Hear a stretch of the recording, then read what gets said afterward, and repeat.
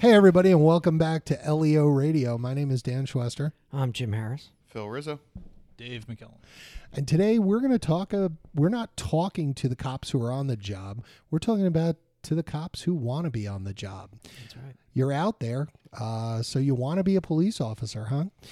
So what we're going to do is we're going to talk about getting on the job, what you need to know, what the important steps are, and how you can optimize your chances in a very competitive environment to get a job that's pretty good. And that's one of the things we do at the J. Harris Academy of Police Training. We develop programs for those who want to be involved in law enforcement, getting involved in law enforcement, and as well as those who are already law enforcement looking to move and advance in their careers and get their promotion. So one of the things we're going to talk about is actually getting on the job. In some parts of the country, it is very competitive. Whereas, as we've seen from numerous different studies, the actual candidate pool of qualified candidates has actually decreased. Really? It's decreased throughout the country. Even in the competitive areas, it's still decreased. But we tend to see that as part of the societal issues that are going on with the representation of law enforcement in the media, the politicians using us as a wedge between political parties. So there's definitely a stigma now being put on law enforcement. And just to reiterate what Jim is saying is that many agencies are seeing when they're running their tests, less and less applicants taking the test. Where when we were getting hired in the 90s, it was not uncommon to have 1,000 people for a test for two positions. Now you're seeing the same thing with 250, 300. Okay. 350. I mean, but still a big number. I mean, if you look at in the corporate world or you look at other places, that's a fairly big number. So how, as a new applicant, as somebody coming out of school or maybe coming out of the military, and you're looking for a job, you've always looked up to the role of a police officer. How do we optimize our chances of getting on that job? Back in the 80s and late 80s, early 90s, the swing from private sector to public sector actually really took hold, because in the private sector, they did away with benefits. It was actually good to be a public servant. We knew we weren't going to make a lot of money. We knew that going into it, but we knew that we were going to have good benefits, vacation. We had the fringe benefits that went along with the job. We weren't going to be millionaires. We knew that going into it, but we did it because, first off, it's a calling. One, nobody gets into this job because they want to do it. They're called to it. But secondly, yeah, I agree with that. Yeah, but secondly, it's because the fringe benefits that went along with it. We had good medical benefits. We were taken care of. We knew we had a pension after our 25, 30 years, whatever that year range was. We knew we had a pension, and that's why we got into it with those benefits and that calling. It was a perfect fit. Now the societal changes and what's going on in government. They're taking away those benefits. The pay is still good, but they're still taking away the benefits. And if you look across the country, pay for police and fire and public servants is not that great. The Northeast is a anomaly, as well as the West Coast as well, because we get paid very well as opposed to the Midwest. Right. We're also coming into a period of time right now, as it stands, where there's almost full employment. There's a very, very low unemployment rate, and that factors into the idea of somebody wanting to get a police job or a public service job.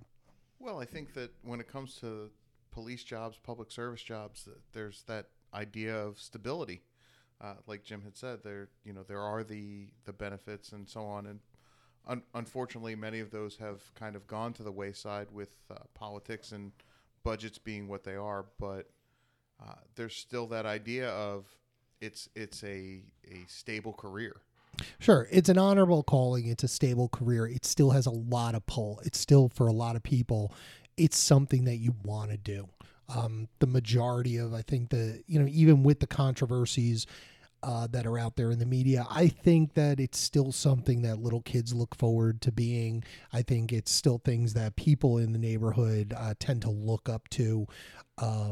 And I think it's still something that has some value. So for that young person, that person, the millennial generation who's coming into the idea of, hey, I want to help my community. I want to be a part of the solution, whatever their motivation is. So how do you prepare? How do we get in? How do we start getting to the point where we can get to that hiring process and be a strong candidate? First and foremost, you need to be honest and consistent. One of the things that bounce people out of background investigations in law enforcement careers and in jobs as they're doing the background investigation is lack of consistency. So if you're doing an application for any law enforcement organization, you need to photocopy what you just did and make sure you're putting all the information on every application. A lot of times we see omissions on those applications, and when we start to see omissions, we start to question why they're omitting that information. We don't only look at our application that you're submitting, but we're looking at every application you've submitted to every organization. Good point. And that is definitely a situation where we're calling other agencies to find out what was on that background that you did for the other agency, and we're comparing and contrasting. That's just what we do. We're background investigators. Right. And you're going to look at, well, why did they leave that off here? And why did they add this? And yeah, I mean, consistency could be a major thing. I think the people that are strong candidates are consistent. And honest, because a lot of the times, there's no Boy Scouts in here. Well, there might be actual Boy Scouts in here. No. But, No. But there's no real, we've all grown up. We've all had our ups and downs in life. But be honest about the things that actually happened. Be upfront and honest, because if you don't, and we start to pick away and figure out that you're not being completely honest with, a motor vehicle stop here or a ticket there, DWI, a drug arrest, a disorderly person's arrest. People have been arrested. Tell us why. What was going on? What happened? But be honest about it. Okay. I mean, we do have access to juvenile records as well. We are going to find out if you had that issue when you were 13 or 14. All of these things are fair game, and our investigators are highly trained. Right, and these things are not necessarily, it's important to remember that some of these things are not necessarily disqualifying, but not telling the truth about them is absolutely disqualifying. Yes. So if you had some trouble as a juvenile, if you did something stupid, if you shoplifted from a store and got caught, or you got caught at a party or something like that, or you got in a fight, just own up to it. I think, I think that's where people think like, well, they're not going to find out. Oh, they will. Yeah, and federally speaking, there's the Brady standard where if you have found to be lying on any part, even if as far back as your application for law enforcement, if you're found to have lied on any part of that, you're now in violation of the Brady standard, which you are, in technical terms, you are no good to a police office, to a police agency, if you have ever lied. So just be upfront and honest, because we can't hire you if we found out, even if it's a small lie, because then we have to report that under the Brady standards when we have criminal cases. Okay. So talk about some of the aspects of things that we need to be honest and consistent about, Jim. And Phil, what are some of these things? What are the big things that you guys see on a regular basis with applicants? If you had some type of juvenile arrest, we're going to find it. If you had some past drug use, even if it was just recreational drug use, one of your friends is going to slip up and say something. We're going to find it. So you're better off just letting us know, because many of those things are not going to be, as you had said, disqualifying factors. But the fact that you lied about it 100% is gonna disqualify you. And that really goes into your full background, all your relationships, all your past employment. If you're looking to get into law enforcement, you have to start documenting everything you ever did. Every address you ever lived at, from the time you lived there until the time you left, every relationship you've had, because they will go into it. Your past employment, your supervisors, when you worked there, what positions you held, why you don't work there anymore, any disciplinary issues at your past employment, and any disciplinary issues at your past educational facilities. whether it be high school or intermediate school, everything has to be documented. If you are going to do an application, you have to start documenting it now. Once you fill out that first application, keep it, let it be the base for everything else you fill out. This way, all your information is consistent. If you are wrong on something, possibly an address, something small, at least it will be consistent through all the phases. Yeah, and if there's any change that you have any change, make sure that you know. So if an investigator comes to you, why does this application say this and this application say that? You'll be able to definitively tell them, well, I recalled during that time that I also held this position, or for whatever reason you were able to find more information. But you have to have a definitive reason why. And then from every application from that point on has to be consistent with that change. To support what David said, many of these background applications, 50, 60, 70, 80 pages. Oh, yeah. So it's not like it's something that you're going to be able to do overnight. But we as background investigators want to see that if we give it to you on a Friday, that Monday morning you're calling us with that background completed. So photocopying it and keeping that baseline is a great idea, because you're going to be able to just transfer that information. Right. And again, consistency. But the other thing I want to go with the backgrounds is make sure you follow the directions. Because I can't tell you how many times it will say, oh boy, it will say print in black ink, and we'll get a typewritten background backet. Well, you didn't follow directions, and that could be a disqualifying factor. Sure, right off the bat. At the very least, it's going to be like you can't follow directions. You're going to have trouble in this job with it if you can't follow basic directions. If it says do not leave any blanks, and if there's a blank line, put NA.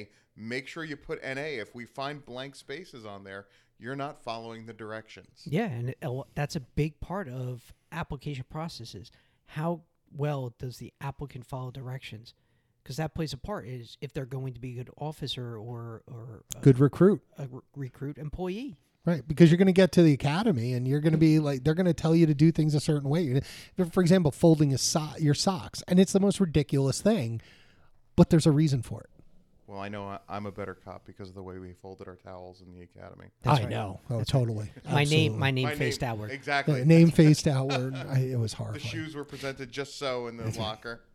Yeah, but we're talking to a deputy chief and a lieutenant, so apparently what you're doing was pretty good. Oh, there you go. Yeah, it worked out. Yeah. So here's another thing. Here's a pitfall that didn't exist in my time when I was an applicant. Maybe not in any of ours. Social media.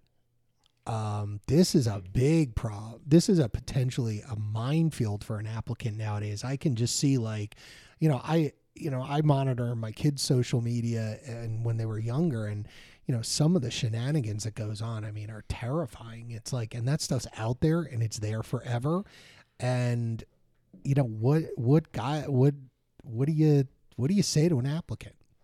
It's really a difficult situation, because again, when we were in college, you maybe had to worry about a Polaroid or another picture. Polaroid. Oh, do we? But the truth is that these social media, everybody is posting everything. Yeah. And the internet is very unforgiving. Once it's up, it's quick, it's there, and it's there forever.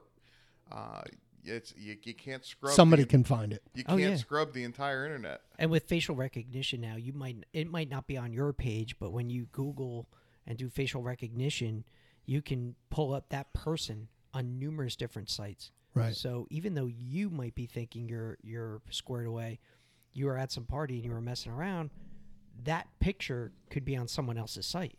Right. Of this group, I'm probably the only one who went to an academy when there was actually social media. Okay. And day one, it was username and password, because we're searching backwards through your account. Oh wow. Oh yeah. And it's not a lot of the people are cognizant of their face, but they don't really pay attention to what's in their background.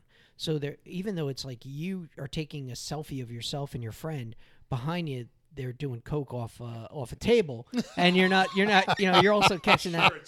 Yeah. Sure. So, you got to be careful about what you're actually taking a picture of, not only in the forefront, but in the background of that picture as well. Yeah, that's a really good point. Watch how you comment, watch what you go to, watch who you talk to on social media. Comments. Comments are just, somehow it's like you get a username and you're on some of these sites and you think that you just have the ability to say whatever you want. It's insane. And many officers that are sworn officers are finding that out now through the disciplinary process, where they're either fighting disciplinary charges or fighting to get their jobs back simply because of what they believed was a benign post or something that they believed they were just exercising their First Amendment rights, Right. And not realizing that, that's not an absolute. Or when they make a criminal arrest and they're on the stand and the defense attorney comes up with a post that they had that may show them making disparaging comments that could get that criminal off. Yeah, if you're looking to get into this field, being a keyboard warrior, probably not the best route right now. No, I would agree with that. Some of the other things, another problem, credit. We live and die by our credit cards these days. A lot of people overextend themselves. I've actually had individuals as well, not only having bad credit, but having no credit. It's very important to establish that credit. I had an individual who I had done a background on, and we couldn't find him on any of the background sites. He didn't have a cell phone. He didn't have any credit cards. Off the grid. Yeah, he was really off the grid. And I told him, you need to get yourself a credit card. You need to get yourself a cell phone, and you need to establish credit, because you're 20-something years old, and if you want to buy a house someday, you need to have credit. No, I think that's an excellent point. This is the world we live in, whether you like it or not. And the old ways of doing things where you have, you have your money in the bank and you would write checks and you'd only cover what you could do. Everybody lives on some sort of credit. The goal is to have an excellent credit rating to show that you're a good risk and to show that, you're not overextended, that there's not going to be problems developing because you're stressed for money. These things are important. And good credit shows good judgment, good decision-making skills. If you're overextended, it shows poor judgment, poor decision-making. Mm-hmm. So as a background investigator, as an administrator, as somebody looking for employment, you're looking at this candidate thinking, is this person going to make good decisions in their life? They can't make good decisions in their own personal life right now. Good point. How are they going to make good decisions under stress in the street when someone's life or liberty depends on that decision? So do you think that in the past, let's say somebody who had a bankruptcy, because a lot of people have medically related bankruptcies, it's conceivable that a 20, 21-year-old kid could be on their own, break their leg and, go bankrupt from medical bills because they don't have insurance. Is that a problem? No. No, it's really going to be a situation of what can you explain. Okay. Again, if you are 23 years old, living at home with mom and dad, and you have $45,000 in credit card debt, that's going to be problematic.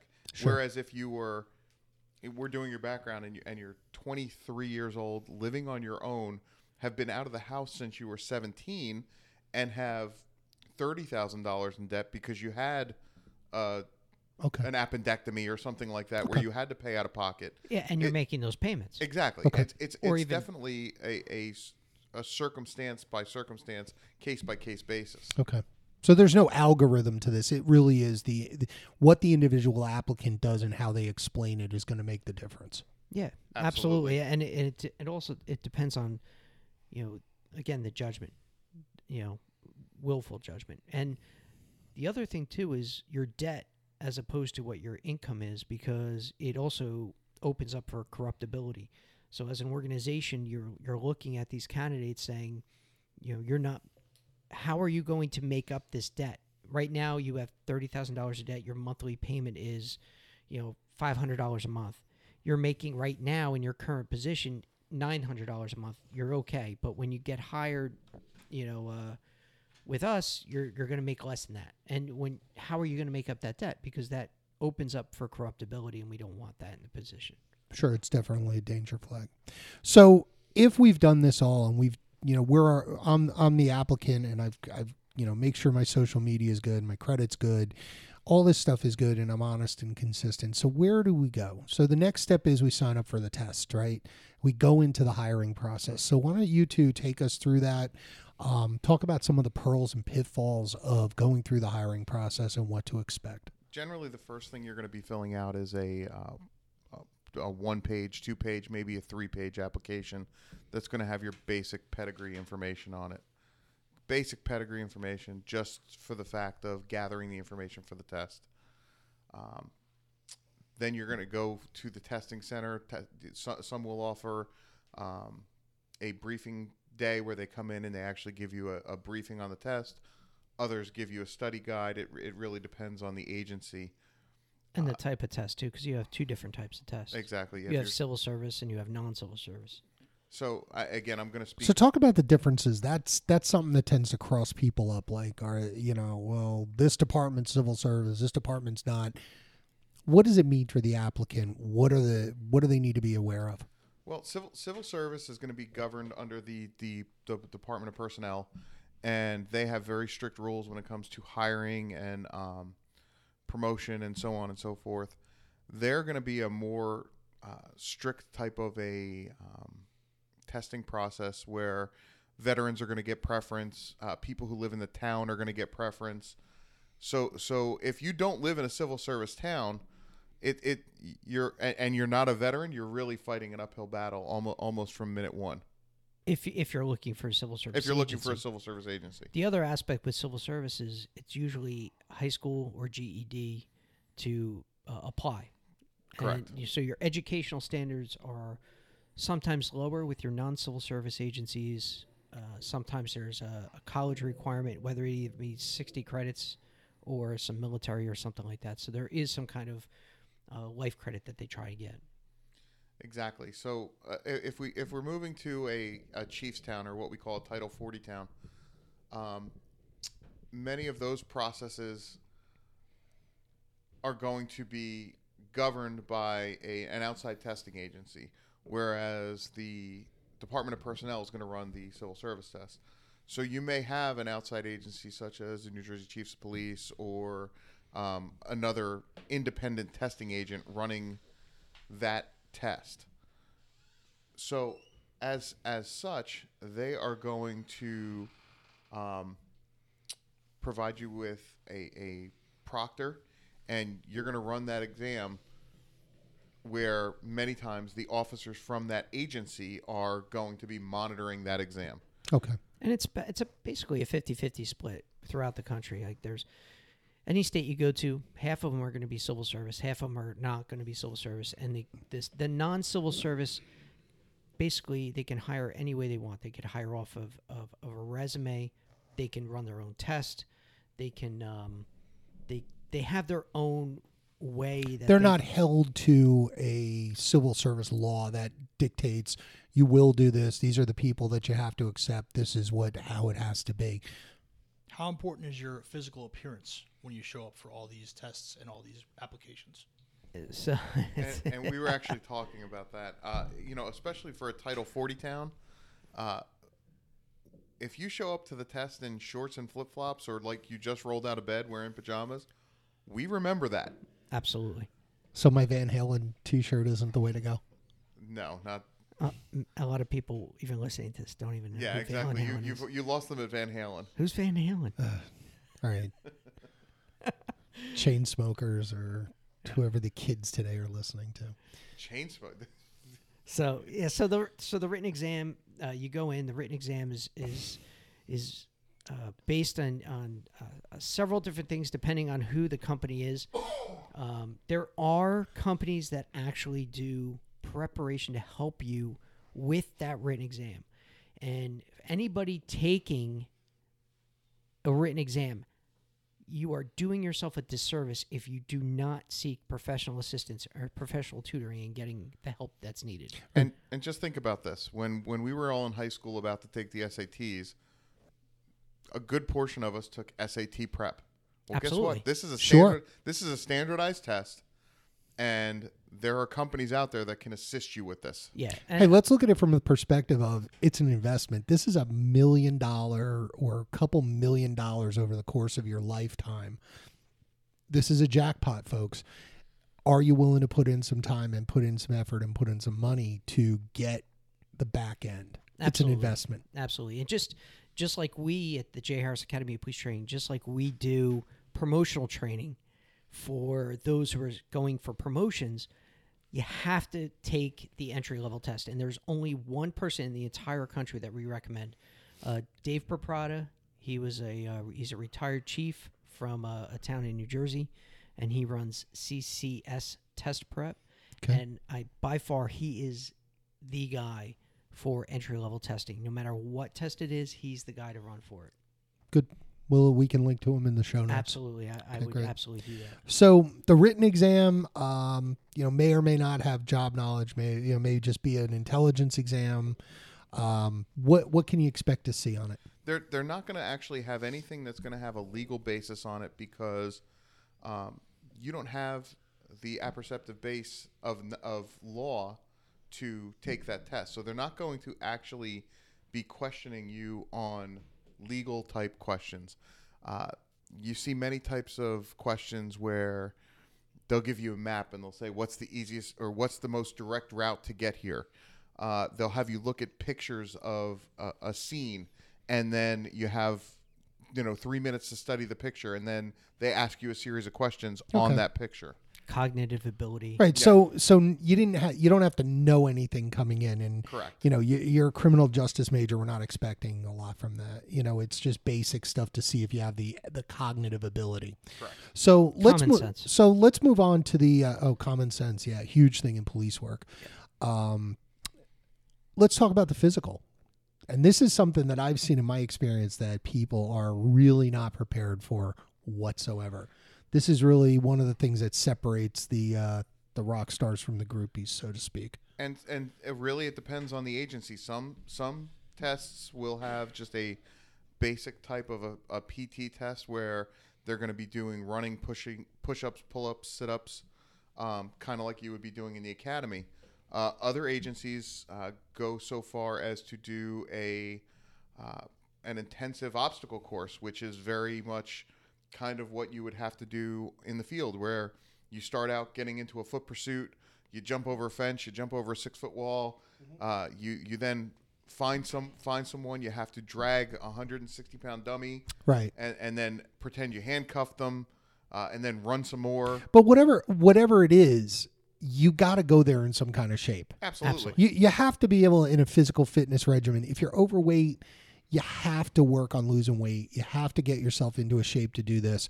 I can tell everybody here from our experience. I know when we were testing, I was in the gym all the time. I was literally just working out, running, just so that you could get that little edge to get over. This is where a lot of people fail, and it's not something it's not hard to pass. It just requires a little diligence. Again, you have to look at the community you're in. There are communities that are surrounded by water that have swimming tests. True. And you'd be surprised how many people go into these tests not realizing that there's a swimming portion who are either afraid of the water or don't know how to swim. Oh, yeah. And they're physical specimens to look at, but then they jump into the pool and they sink to the bottom like a rock. Yeah. Right. So the best thing is be in shape, be a well-balanced athlete, try a lot of different things, and know the department that you're seeking employment with. You should get the information on what they're expecting on that test and train to that. Yes, definitely train to the test. Yeah, and again, most agencies, when it's no secret, we're going to tell you exactly what the test is. We are not going to hide from you what is on that test. Exactly. If there's a minimum pass standard of you have to be able to do 30 push-ups in a 2 minute. minutes, yeah. Yeah.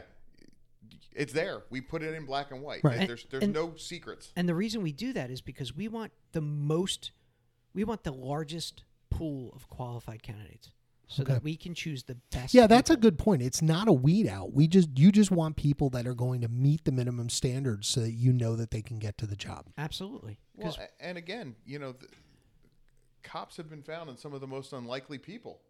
So we want to expand that base of people that are out there. Yeah, absolutely. We want to be reflective of the community. We want to have the most diverse workforce. So we are very transparent throughout the country of what we expect. for our hiring standards, what we expect in our application standards, and our physical fitness standards. And we share that so that we can have the largest pool of the most qualified candidates. Okay.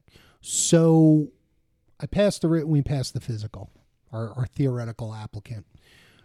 What's next? Next generally will come, again, depending on the agency, generally there will be some type of an oral board. Yeah. Whether it's a technical interview where it's you and a panel. It's generally going to be a panel of the command staff, or sometimes they actually bring in an outside test agency to do that. But generally on an applicant level, it's going to be command level officers as well as supervisors, and some agencies are so forward thinking that they include patrol officers that are FTOs and senior type officers as well. Okay, that makes sense. Because you're going to get that well balanced idea of what their perception of this officer is, or this candidate is. And this is actually one of the areas that is the biggest failing of our pool. Okay. Because on paper, resume looks amazing. They're past the written exam. They were physical specimens going through the physical fitness test, and they were amazing. But yet they sit in front of us and they can't communicate. They can't tell us the number one question, the question that is the first question out the gate all the time. Tell me about yourself. And they can't even answer that. They can't communicate the most basic thing about themselves. Okay, so that's a very common question. That's something you guys should have rehearsed. Yeah. You should have that written down. You should have practiced that. You should be able to say that at any point in time. You know yourself. You know exactly what you want to do. You know why you want the job. You know why you'd be good for the job. All these things you should know. That's what I was going to ask. So does it make a huge benefit to you to sit down with a pad of paper, talk to me about yourself? Yeah. What are you going to say? Absolutely. You know what? Nowadays, we have these really cool things that we carry around with us called cell phones, and they all have cameras and video cameras. I believe every one of us have been through methods of instruction where we actually got videotaped. And we saw. Yeah, I think we all took that. Yeah. Where our benefits are and where our shortcomings were. But sorry, Dave. But with that being said, you seeing yourself and hearing yourself is where you're going to make your greatest strides. So you should be practicing these interviews and taping yourself and watching them. Yeah, and I think Jim's right. I think the tell me about yourself is a really hard question, because for your better candidates, your right of the bell curve candidates, they also have probably grown up in an environment where they don't talk about themselves. They just do their job. And they do what's effective, and they don't look for credit that's unnecessary, because that's a hallmark of our job here, is that we look for people who don't look for the limelight. We look for them to go out and do their job and serve the community. It's very hard for people to pat themselves on the back, but you have to do it in this format. But this is actually a format where you can boast about yourself but not be braggadocious. And the whole purpose for that tell me about yourself question, yeah, it's an icebreaker. I get that, but what the assessors are looking for is, this is a basic question that can gauge your baseline communication skills. You know yourself the best, and you can express yourself about the topic you know best about. And if you can't even express or verbally tell us about that one basic function about you, then it's no good. You don't have those baseline communication skills, and communication is the number one thing that we look for. Yeah, IPC skills are huge. It doesn't matter what part of law enforcement you're in, but IPC skills are huge. Interpersonal communication skills, if you don't have them, you're gonna lose it. And if you don't have that gift of gab, a little touch of finesse, that's what's going to get you through that interview. Yeah, it's going to be an uphill climb in the job when you're trying to get information from witnesses, or you're trying to talk to people at scenes. De-escalation at a scene, just trying to de-escalate what's going on. I mean, I have to say that, as my career has progressed, I started out as a Class 1 officer. What's a Class 1? A Class 1 officer is an officer who is unarmed. And why would an officer be unarmed? Because that's what they do. In New Jersey, that's what they do. In New Jersey, many shore towns are able to start with Class 1 and Class 2 officers. A Class 1 officer is an unarmed officer who has no arrest powers, but has limited powers Generally does while they're parking on duty. Yes. enforcement, crosswalk But- stuff. Glorified crossing guard. Yes, but the reality was, and again, I know Jim was a Class 1 as well. I was one.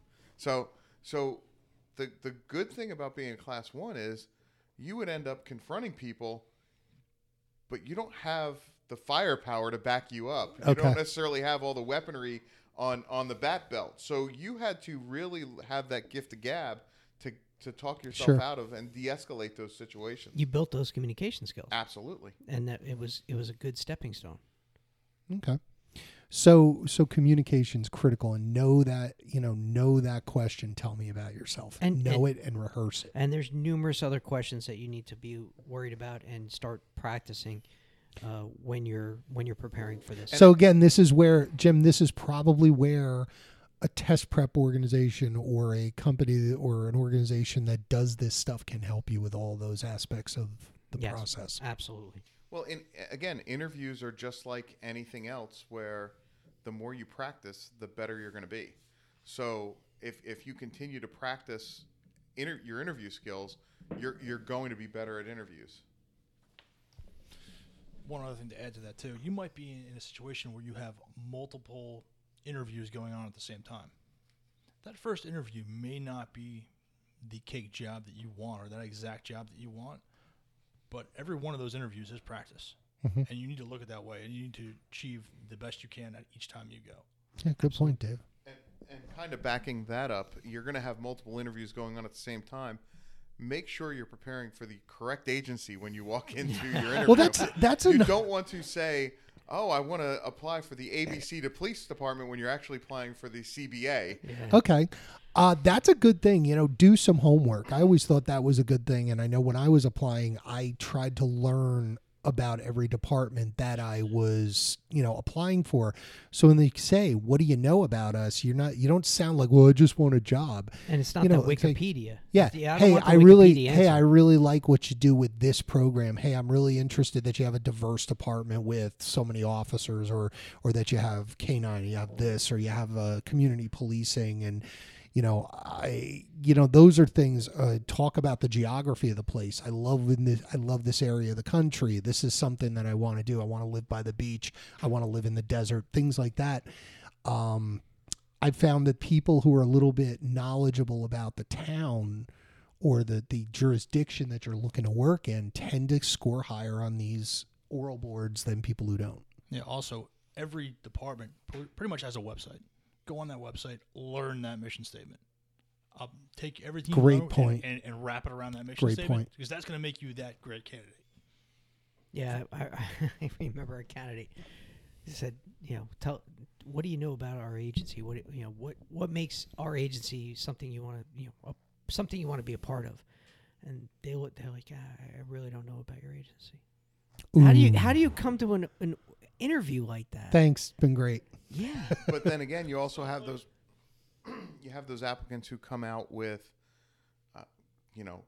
under this chief, and they start talking about the history of the department, and they say they have this program and that program, and I want to be part of this unit or that unit, but I understand that I have to start out as a patrol officer, and they're kind of, that gets to be a bit much. Yeah, but on the same token, they did their homework. Right.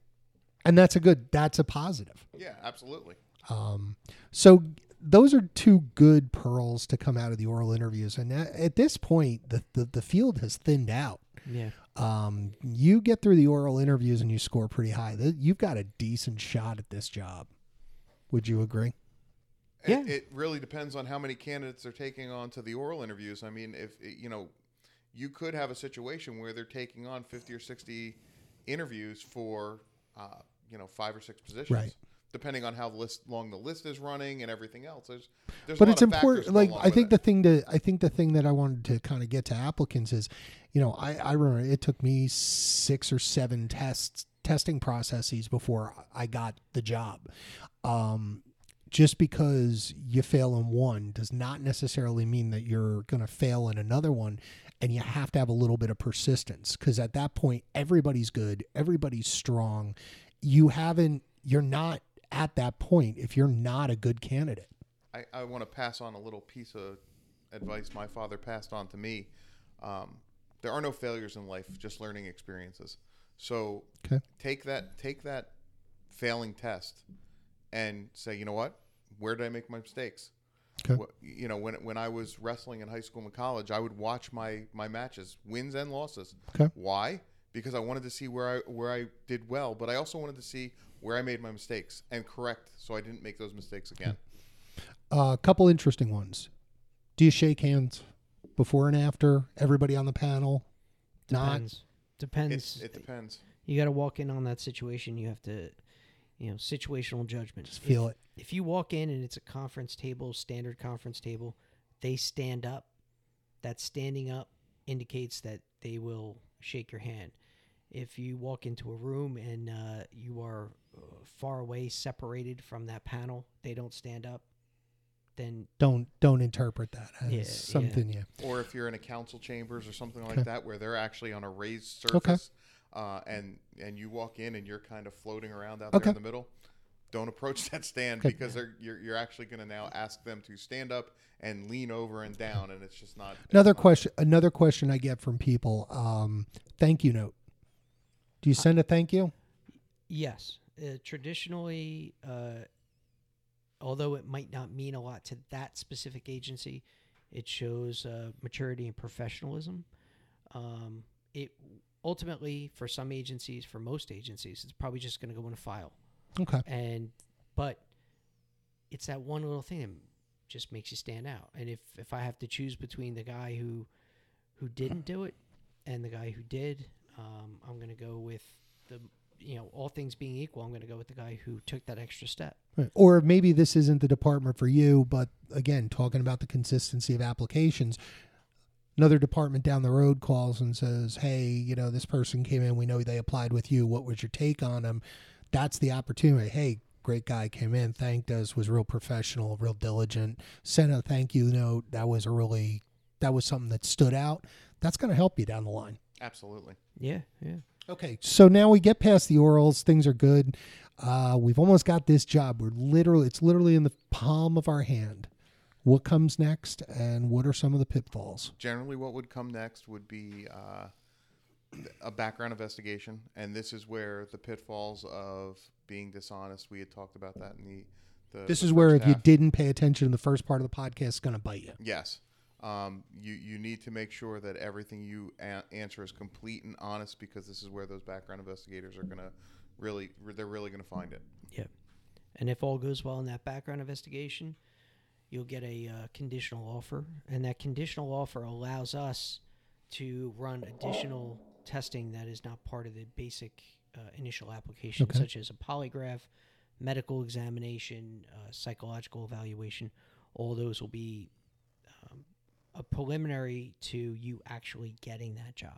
Okay. And again, state by state, depending on what state it is, New Jersey does not do polygraphs, but many other states and federal agencies all do. Yeah. So Yeah, and again, I mean, it's not something to stress over. Listen, just be honest. I mean, these things, just tell the truth. At this point, you've gone through so much, and you've laid out so much, and if you've passed a background, the polygraph shouldn't scare anybody. No, it's all about being honest with yourself and being honest with the questions that are being asked. Okay. And then hopefully, after it's all done, you get the letter. and the letter would basically be your offer of employment, basically outlining what your starting salary would be, what part of what your start date would be, and then you would go to the academy. That's it. And then That's a whole nother world. that's another world. And we'll do an episode on the academy, because there is an academy survival guide, and we've all been through that environment, and we all have different tips and tricks to kind of get you through the next phase there, where you can do well and have some sanity. So I think this is a good place to end it. We've covered the application process and the initial entry process for a entry-level law enforcement officer.